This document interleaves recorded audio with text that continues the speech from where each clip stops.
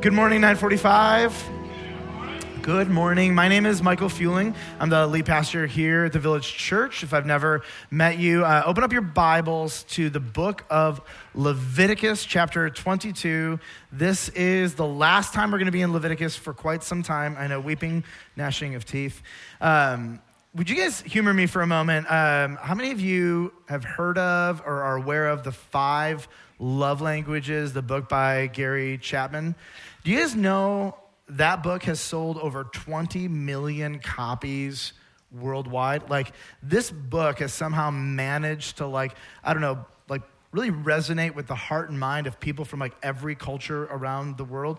All right, so if you don't know what the 5 love languages are, I'll put them on the screen for you. They are very simply quality time, words of affirmation, physical touch, acts of service, and gifts.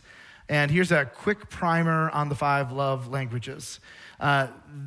When somebody loves you according to your love language, Gary Chapman, the author, says you have this thing called a love tank. And when your love tank is full, you feel loved. Now, you may know in your head they love you, but when your love tank is full, you feel loved. And so one of the best ways to fill up someone's love tank is to love them according to their love language. Now, as you guys look at this list, I'd love to kind of just do a little breakdown. How many of you would say that your love language, the thing that makes you feel the most loved, is quality time? Anybody? Oh, my favorite people. Let's go have a party. Let's hang out together. You want to get coffee? All right. How many of you would say that your love language is words of affirmation?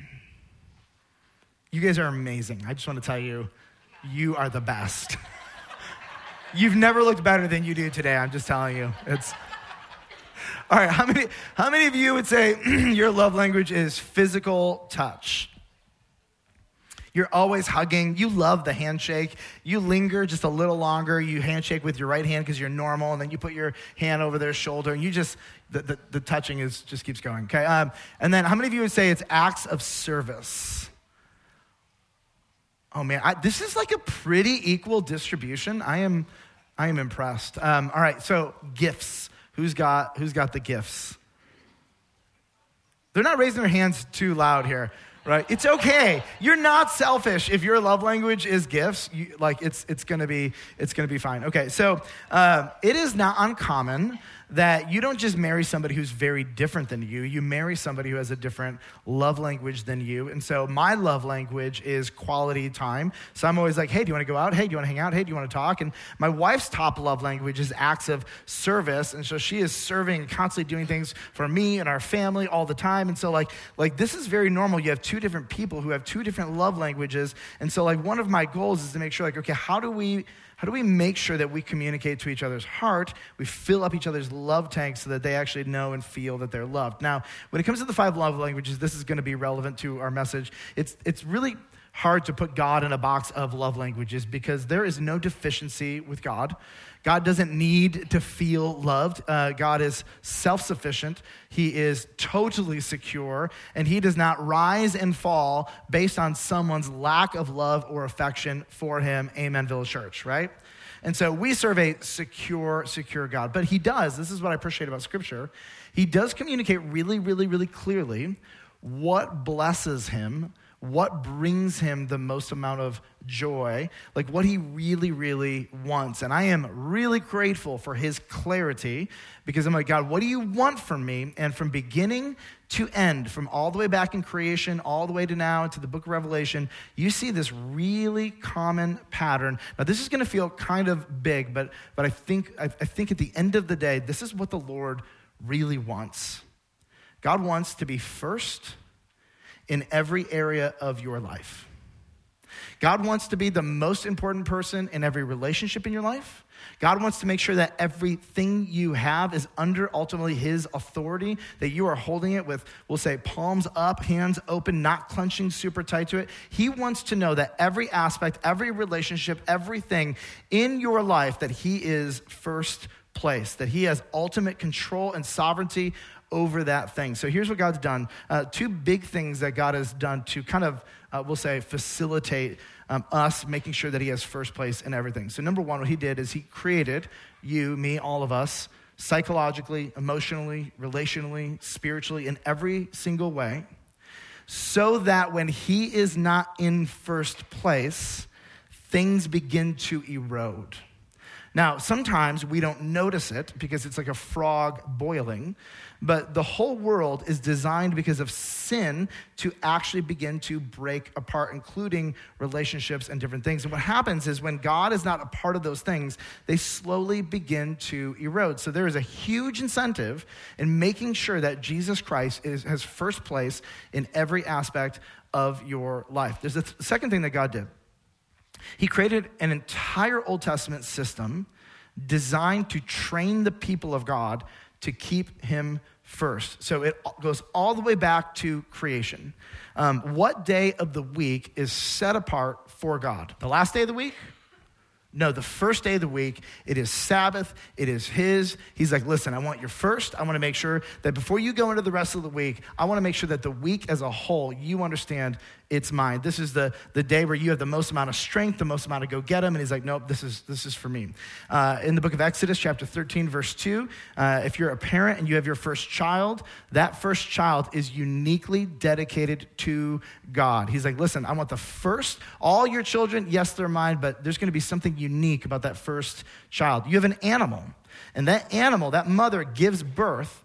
The firstborn, right, that animal is uniquely dedicated to God, right? I want the first, I want the best is what God says. It doesn't just stop there. He doesn't just want the first, he also wants the best of all of your animals called the first fruits. Your produce, actually, so I want you to remember in ancient Israel, currency took the form primarily of animals and food.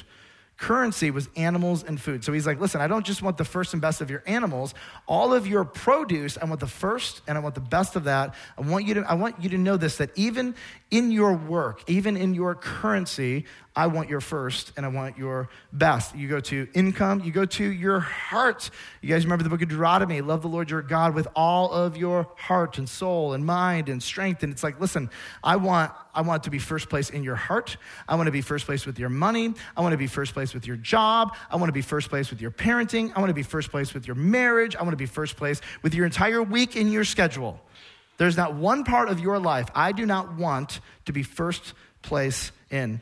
The book of Colossians, you can turn in your Bibles. I'll put this on the screen. Colossians chapter 1, verses 16 to 18. Now, what I've done is I've pulled out a few phrases so you can actually see the oomph of the core of this text. And here's what Colossians 1 says. For by him, who's him? Jesus. Jesus, good job. By Jesus, all things were created. So the agent of creation in the Trinity is the Son. Jesus is the one who creates the world. In heaven, meaning the sky, the stars, all of that, and on earth.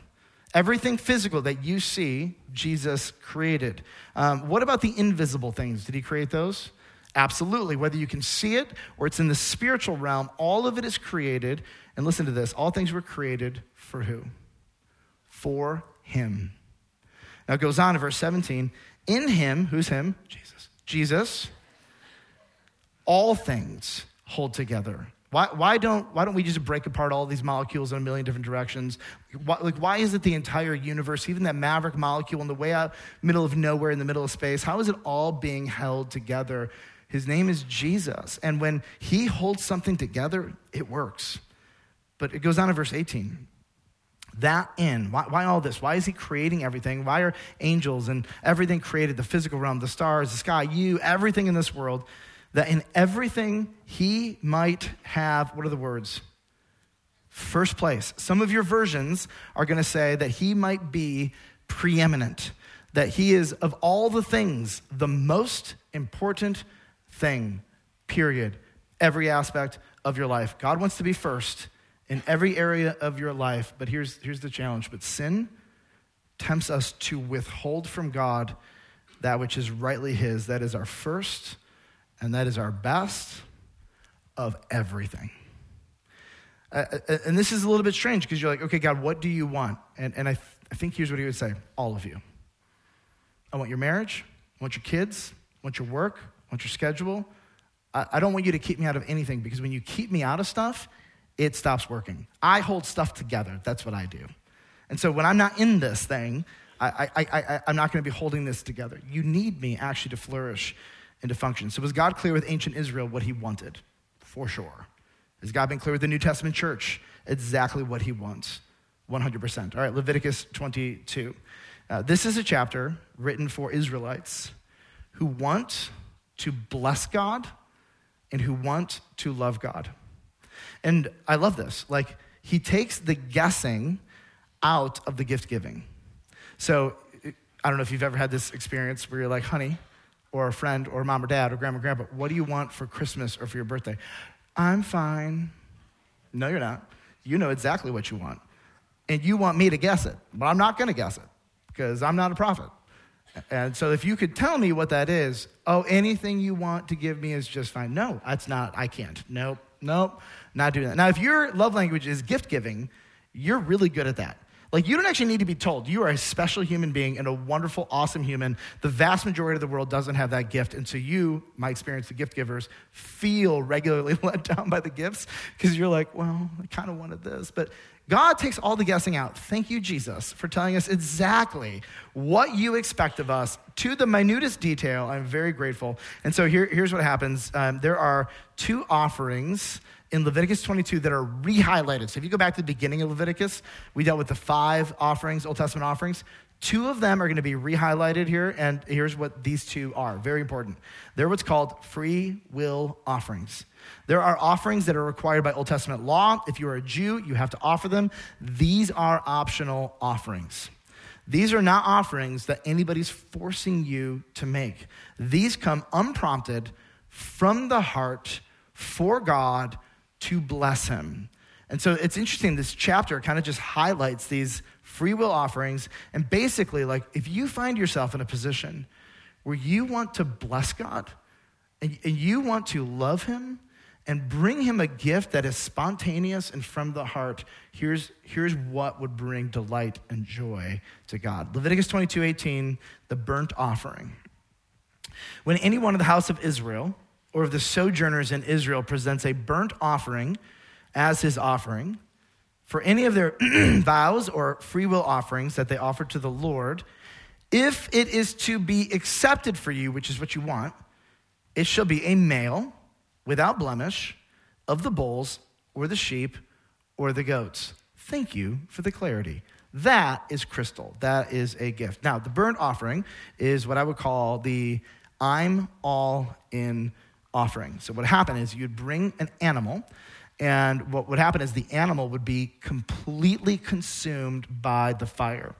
And it would be consumed by the fire as a metaphor for I'm all yours. My life, my resources, my children, my everything, it is yours. Everything is consumed. You have the whole thing. This offering is a reflection of my heart. You have my whole heart. So here's what might prompt this. Inevitably, a follower of God would get to this point where they would say, I've been thinking, Egypt was terrible, and can you believe that God miraculously, after centuries, intervened, saved us from Egypt, and is now bringing us to a promised land? You'd step back and you'd realize, like, God loves me. It's unconditional. He has given me everything. And you kind of just step back and you're like, wow, God, everything that I have is from you. And sometimes you have these realizations, and then what you realize is, you know what, God, even though I have everything, I'm holding something back from you. And when you had that realization, what you would do is you would recommit your life back to Yahweh by bringing freely a burnt offering. Often this would be triggered by something like a season or extended season of spiritual struggle. Or maybe it would be triggered by a season of maybe intentional sin where you were convicted of your sin and you're like, I'm done. God, I've been holding this back from you. This part of my life has not been under the authority of your word. I know what your word says. I haven't been doing it.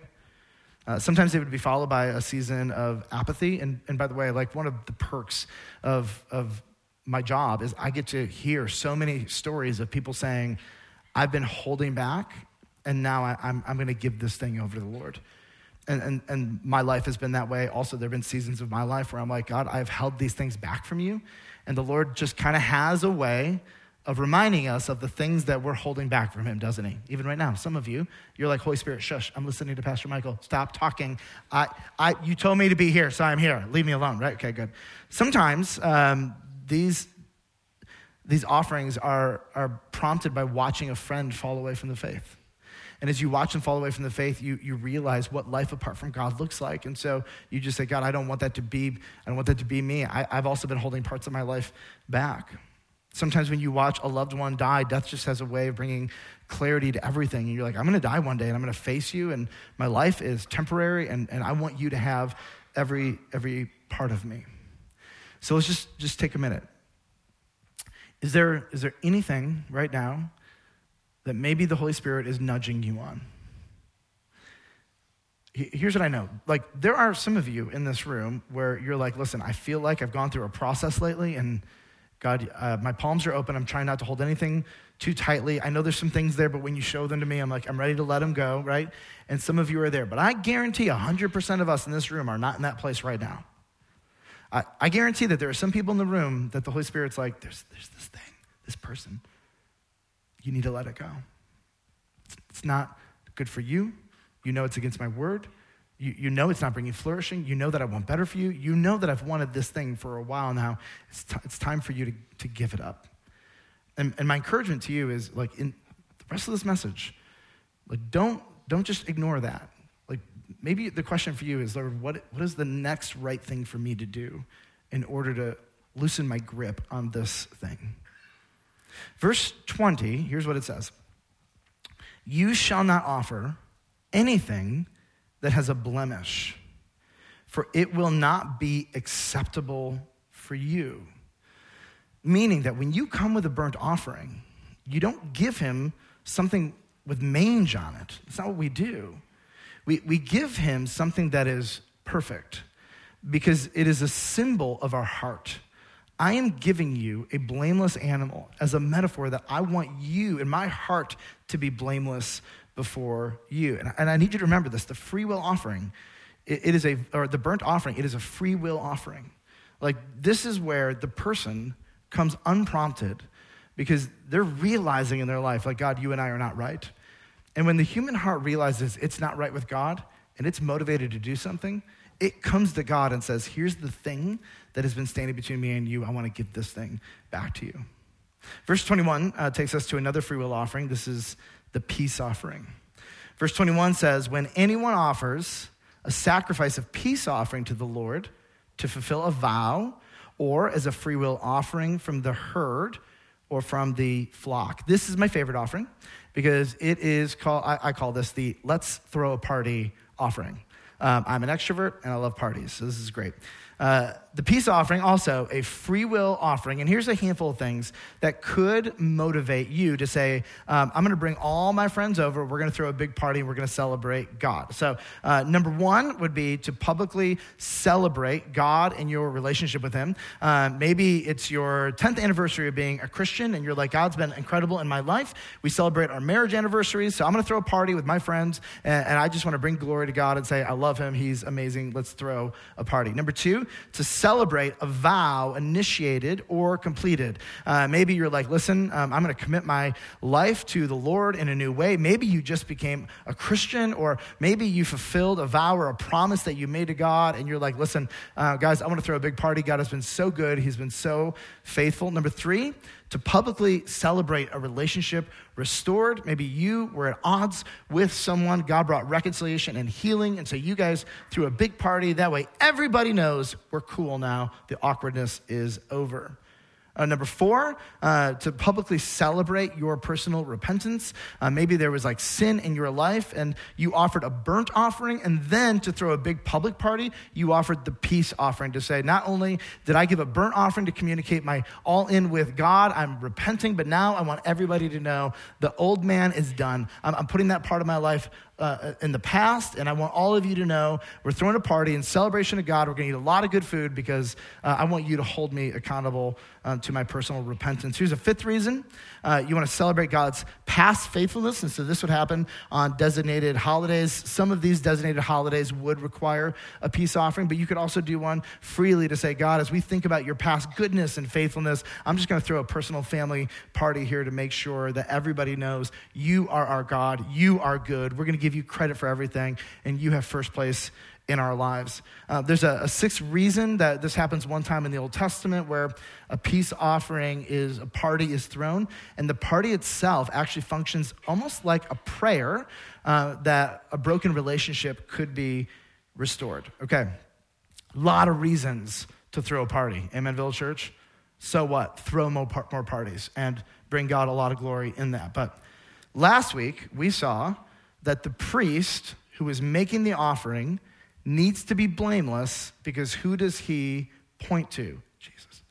Jesus. Good job. And now what we're seeing again and again is that the offering itself also needs to be blameless, because who does the offering point to? Jesus. Verse 21 goes on and says, to be accepted, it must be perfect, the sacrifice. There shall be no blemish in it. Okay, so I have a question. Multiple times in the book of Leviticus, we are told over and over again, no blemish, no blemish, no blemish, no blemish. As a mom or dad or grandma and grandpa, we're as somebody who has a job where people report to you. If you have to repeat yourself over and over again, why? I can think of a lot of reasons. They're not listening. They're not paying attention. They're a little bit belligerent and are going to do whatever they want to do. They easily forget, or they're easily distracted. And so when you have to repeat yourself, typically you feel like there's a problem in the person listening. So why throughout the book of Leviticus are these requirements for a perfect offering being reiterated over and over and over again? And here's the simple answer. Because the human heart is greedy and inclined to keep for ourselves that which is God's. The most obvious is money. That's easy. We're greedy. What about our time, our bodies, our dreams, our heart? God, these are mine. If I give them to you, you might change them. Or you might do something that isn't in my script or my plan. Verse 22 gives more clarity. Here's what it says. Animals blind or disabled or mutilated or having a discharge or an itch or scabs, I love that he needs to tell them this. You shall not offer to the Lord or give them to the Lord as a food offering on the altar. Would you give your kids this kind of gift? Would you make a meal with rotten meat? No. Would you make a meal for your family or friends with a diseased animal? No. And he's like, so FYI, when you're getting greedy and you want to keep for yourself that which is God's, watch out. Because that's not the way we do things. And so we come to God and we're like, God, you can have 3/4 of me. You're not allowed to touch this part of my life. You can't have this relationship. And my money is off limits. And God's like, that's not how I do things. I'm going to go, I think God would be like, no, I want all of you. And I understand it's going to be a struggle. Some of these we're going to wrestle through them. Like some of them, it's going to take a long time to work through it. But like when you come to God, if you want to bless God, then you don't go, here's 90% of me, and then I'm going to keep the other 10%. I'm going to put it in my pocket and just hold it because it's mine. You can't touch that. He will get it at the end of the day anyways, amen? Like he's going to go after it. Because if you are really, truly a Christian, if you have personally trusted in Christ, like that's a real thing. Like for the rest of your life, he is on a pursuit to finding all the places where you're closing your fist and opening them one finger at a time. I would just say, stop making it so hard for him. That's just my 2 cents. Verse 31, it's a great summary of the book of Leviticus so far. So you shall keep my commandments and do them. I am the Lord. And you shall not profane. Do you guys remember this from last week? Profane my holy name. To profane means to make corrupt that I might be sanctified among the people of Israel. I am the Lord who sanctifies you, who brought you out of the land of Egypt to be your God. And over and over and over and over and over again in Leviticus, he says this, I am the Lord. Let's refresh on some Old Testament terminology. So to be profane is to corrupt something.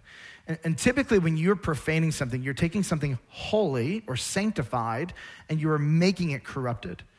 Well, then you have one step. That's not quite as bad. You can be unclean. Sometimes unclean is sinful. Sometimes it's not. But like unclean means you can't really approach the presence of God while you're unclean. Common things are just good. They're not clean or unclean. They're just kind of neutral, good things like a rock outside. It's not good or bad. It's just a thing. When something's clean, this means it's great. It means clean things are able to approach the presence, the physical presence of God in the Old Testament. That's what that means. But holy and sanctified, this is different. The only things that can come near the presence and proximity of God are things that are holy or set apart because God himself is holy. It's why only the high priest goes into the Holy of Holies, the most holy place, once a year, and all the ritual cleansing and purification he has to do because he needs to be holy before he goes into the very presence of God. And here's what God is teaching. When you take your offerings or you hold something back from God, it profanes his name. Like, this is big language. And I want to show you this in action. I want you to open up your Bibles. It's the reference will be on the screen, but not the text. Malachi chapter 1. I'm going to read verses 6 to 14, then a couple verses in chapter 3. And this text, this whole book is intense. It is 4 chapters of a fight. God is fighting with the priests and with Israel, and there is an argument back and forth. And we're gonna get into it. And the core of the argument starts off with, you are doing terrible things with your offerings. You are not bringing offerings that reflect a whole heart committed to God. So here's what happens in verse 6. A son honors his father, and a servant his master. If then I am a father, where is my honor? And if I'm a master, where's my fear, says the Lord of hosts to you. O priests, now you see the people he's talking to. O priests who despise my name. But you say, how have we despised your name? God's answer, by offering polluted food upon my altar. But you say, how have we polluted you? The Lord's response, by saying that the Lord's table may be despised. When you offer blind animals in sacrifice, now that you know Levitical law and requirements for these offerings, are you a little bit shocked that they're like, well, I have a blind animal. That'll do. Is that not evil? And when you offer those that are lame or sick, is that not evil? Present that to your governor. Will he accept you or show you favor? Says the Lord of hosts. What's interesting is that the Lord of hosts most literally means the Lord of angel armies. And so he's like, listen, you're approaching the God with angel armies in masses and multitudes you can't even fathom. You wouldn't even do this to a governor with a couple soldiers next to him. And you come to the Lord of angel armies and you offer a sick, polluted, lame, diseased animal. What is wrong with you? It's not even logical. Just use your brain. You wouldn't do that there. Why would you do that with me? Verse 9, I appreciate verse 9, says, and now entreat the favor of God that he may be gracious with us. This is striking that even in the midst of such disgusting gifts, God's like, I want to be gracious to you. My hand is outstretched. We can turn this thing around right now. Like, we can make this right. With such a gift from your hand, will he show favor to any of you, says the Lord of hosts. Verse 10. Oh, that there were one among you that would shut the doors. Like somebody would stand up and say, this is disgusting. We're shutting the doors. Nobody is giving this to the Lord. That you might not kindle fire on my altar in vain. I have no pleasure in you, says the Lord of hosts, and I will not accept an offering from your hand. Verse 11, from the rising of the sun to its setting, my name will be great among the nations, and in every place incense will be offered to my name, and a pure offering. For my name will be great among the nations, says the Lord of hosts. But you, look at this word, you profane it when you say that the Lord's table is polluted and its fruit, that is, that its food may be despised. But you say, oh, what a weariness this is. And you snort at it, says the Lord of hosts. You bring what has been taken by violence. You didn't even bring your own animal. You broke into someone else's yard, stole theirs, and brought it as if it was yours. You bring what has been taken by violence in verse 13, or is lame or sick, and you bring this as your offering? Shall I accept this from your hand, says the Lord? Cursed be the cheat who has a male flock, vows it, and yet sacrifices to the Lord what is blemished. For I'm a great king, says the Lord of hosts, and my name will be feared among the nations. Like literally, these people are like, well, I could bring the offering, I could, but I got this lame one. Better yet, my neighbor has one. I'll go steal his and offer it as mine. I got one that's diseased, but it's just the priest, who cares? You go to chapter 3, it gets even more intense. Will man rob God? Yet you're robbing me. But you say, how have we robbed you? And his answer, in your tithes and contributions. You're cursed with a curse, for you're robbing me, the whole nation of you. Bring the full tithe into the storehouse, that there may be food in my house.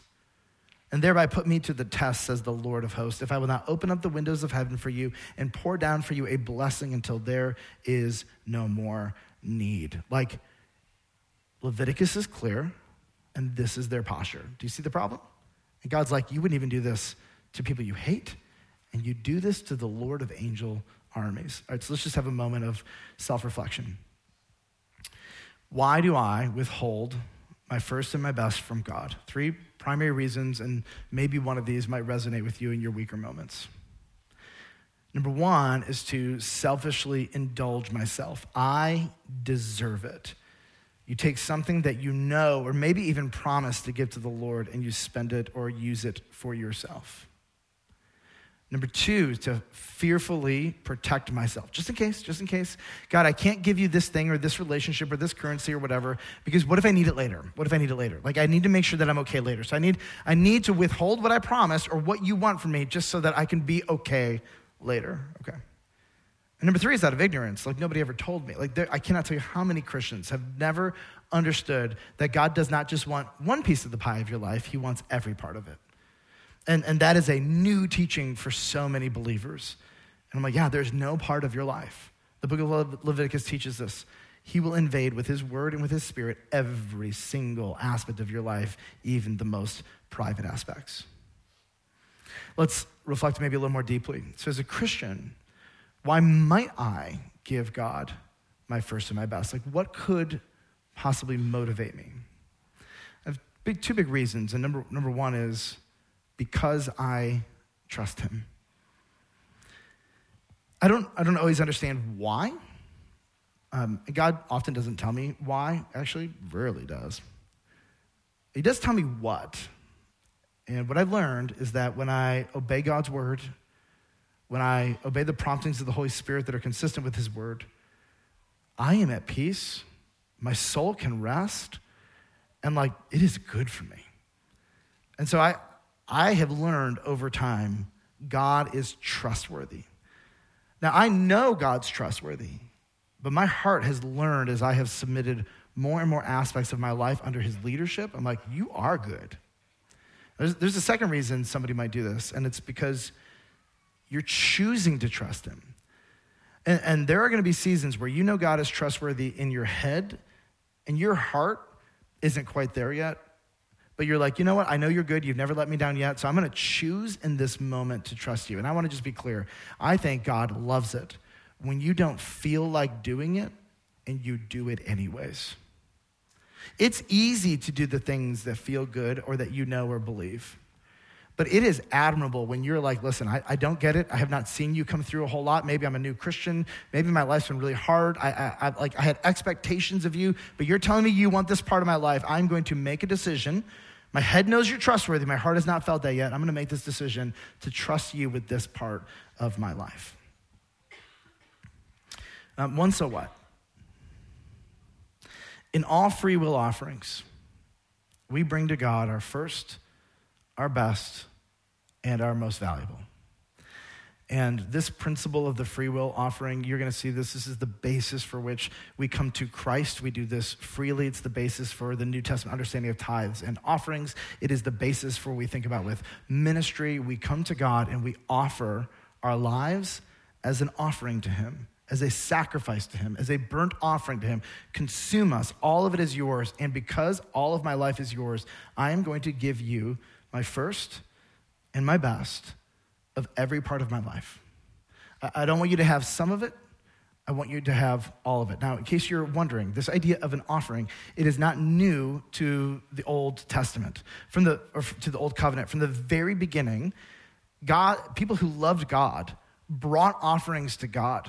So go all the way back to the very first people. You have Cain and you have Abel. Do you guys remember them? It's interesting because they both brought an offering to God. And a little interpretive hint for you. Old Testament narrative does not tell you what is right and wrong. It shows you what is right and wrong. And so in the story, something really interesting happens. Abel, the good guy, he brings an offering, and you know what he does? He brings the firstborn, and of the offering that he gives the Lord all the fat, because all fat is whose? The Lord's. It's the best part. You should know that. Now you know. And so Abel does something really admirable, and the adjectives tell you everything you need to know.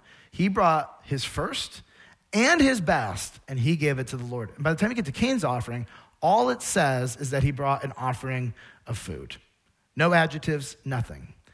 And then Cain's like, why don't you like my offering? This is my interpretive version of it. And God's like, literally, you gave me leftovers. Your brother gave me his first and his best, and that was a reflection of who he believes that I am. You come to me and you give me your leftovers, and you're like, why don't you want my offering? What does God want? The very thing he's wanted from the beginning, all of you. All of you. And here's the deal. There's this commitment that we make. We're like, God, you can have all of me. But the reality is, the rest of our lives, he's going to spend helping us realize the parts of ourselves that we've actually been holding back. But here's the deal. When your posture to God is palms open, like, I'm not going to hold on to anything so tightly, God. You're going to find yourself holding on to things, amen? But even just the agreement, I don't want to do it. I can't see the things that I'm clenching onto. I can't see it, Lord. I know they're there, and you're going to show them to me, but when you do show them, I'm going to release my grip. What I'm committing to you is, God, I want to be all in. I don't want to hold a part of my life back from you, because I want every part of me to flourish so that your name looks great. I don't want people to look at me and then have your name profaned because they know what your word says and like, yeah, I'm going to hold this back from the Lord. I don't want people to see that. I don't want people to look at my worship and think that you're not worthy of everything that I have. And so we make this commitment to say, God, I'm all in. Everything that I have is yours. Understanding that the Lord is going to reveal progressively every year of our life the things that we're kind of holding back. But here's our commitment. When I realize them, I'm going to loosen the grip and I'm going to give this thing to you. So if you're a believer here, my question for you is just simple. Like, what is it maybe that the Holy Spirit is prompting you that you're holding back? And I want to just challenge you, offer it to the Lord. Now, some of you, let's process this through maybe a 5 love languages grid just for fun. Some of you think this is a sermon about money because maybe that's what the Holy Spirit is prompting you on. For some of you, it might be a sermon about money. And here's the deal. This is the great thing about money. Guess who controls your money? You do. You can change. For some of you, let's look at this through the grid of the love language of acts of service. Some of you think this is a sermon about your lack of personal ministry. Like, you're not building the kingdom of God in your local church, in your community, really anywhere. And honestly, like, if you're being really honest, you're like, I'm probably not building it in my home either. And so for some of you, you're like, I think this is a sermon about personal ministry. And for some of you, it might be. And here's what I love. You can change that. Like, you have self-control and you can make decisions. You can actually do something different. You're not a slave to that. You can change. Quality time. Some of you think this is a sermon about how much time you spend with God and the Word and prayer and talking with Him and just generally being with Him. And for some of you, this is a sermon about that. And again, I just want to highlight this. You can change that. Like, you're not a slave to ignoring God. You can actually choose to spend time with him anytime you want. It's a great thing about God being anywhere all the time, being present inside of you. Is it doesn't matter where you're at, you can talk with him and engage him. Words of affirmation. Some of you might think this is a sermon about your lack of presence or engagement in church or worship, and you're like, I'm here, but I don't really want to be here, and I'm not really all in, and I hate when we sing, and I'm bored in the sermons, and Leviticus is dumb, and whatever else. And here's the deal. You might not actually be excited today to sing, but here's the deal. I really believe that when you do the things that bless God, even when you don't want to, that is just so admirable. All right, love language of physical touch. I've got nothing on this one, by the way. So I was like thinking, but God wants every area of your life. There's nothing he doesn't want, which is amazing because he loves you and he loves every area of your life and he wants it to flourish. And we live in a sinful world and there's no part of your life that he does not want to get a hold of and begin to change the trajectory of it. Now, maybe you are here and you've never trusted in Christ and great news for you. You have something. And I want to phrase this specifically, and you've heard this come up in Leviticus. It's not that you have something that God wants. You actually have something that is his, and he wants it back. You, all of you, your body, your soul, your eternity, all of it. This is the nature of a free will offering, is that you get to freely come. And so, here you are. God is offering you mercy and grace and forgiveness. And he's doing this with an arm outstretched, despite the fact that you have taken from him what is his. And maybe you've never thought about it like that. Just because you haven't thought about it like that doesn't mean it's not real. And what he is offering is that anybody who says, God, I am sorry for that, and believes in the life, death, and resurrection of Jesus, forgiveness and reconciliation is yours. And I just, great news, give back to him, because when he gets a hold of it, for the first time, you're gonna have a fighting chance. That thing that is crumbling, that is falling apart, you're not gonna have a fighting chance until he gets a hold of it. And so everything you want, all the things that you actually really want in your heart of hearts, not the things that are evil and sinful, whatever, but all the things that are gonna bring flourishing to your body, to your relationships, to your soul, you need him. But the first decision is to say, God, I have to give myself back to you. Here's all of me. I don't know what that means. I don't know all the places in my life that you're gonna have to undo and unravel. I'm sure there's gonna be a lot. Welcome to everyone's story in this entire room. But God, whatever that is, I want you to have all of it. If that is a decision that you have never made and you want to make today, I love this. You can tell God you're sorry anytime. And you can say, I believe Jesus died for my sins and was raised from the dead. Forgive me and save me. You can do that now. You can do that tonight. You can do that a year from now. Anytime, God is available and listening and is ready to welcome you home. Give back to him what is his. If that is a decision you want to make today, I want to encourage you. Tell somebody you came with. Find one of us up front. Tell somebody. We would just love to come alongside of you and encourage you and help you take a next step as you learn what it means to follow Jesus. I want to take a moment. I want to pray for us. Leviticus out for 2023. We're going to jump back in later in 2024, and let's pray as we get ready for communion. Father, we love you. Thank you for every good gift. Thank you for mercy and for grace. And I want to thank you that every part of our life that you touch, it now has the possibility for healing and for flourishing. Lord, we also admit that your pace is not always our pace, but Lord, we want to have a fighting chance. And Lord, if there's anybody in this room who has never, ever given back to you what is rightfully yours, God, I pray today that you would show them your goodness, your kindness, and the truth of who Jesus really is. Lord, as we turn our hearts towards communion, we remember what you have done for us. We love you and we thank you, and we do all of this in Jesus' name. Amen, Village Church. Amen.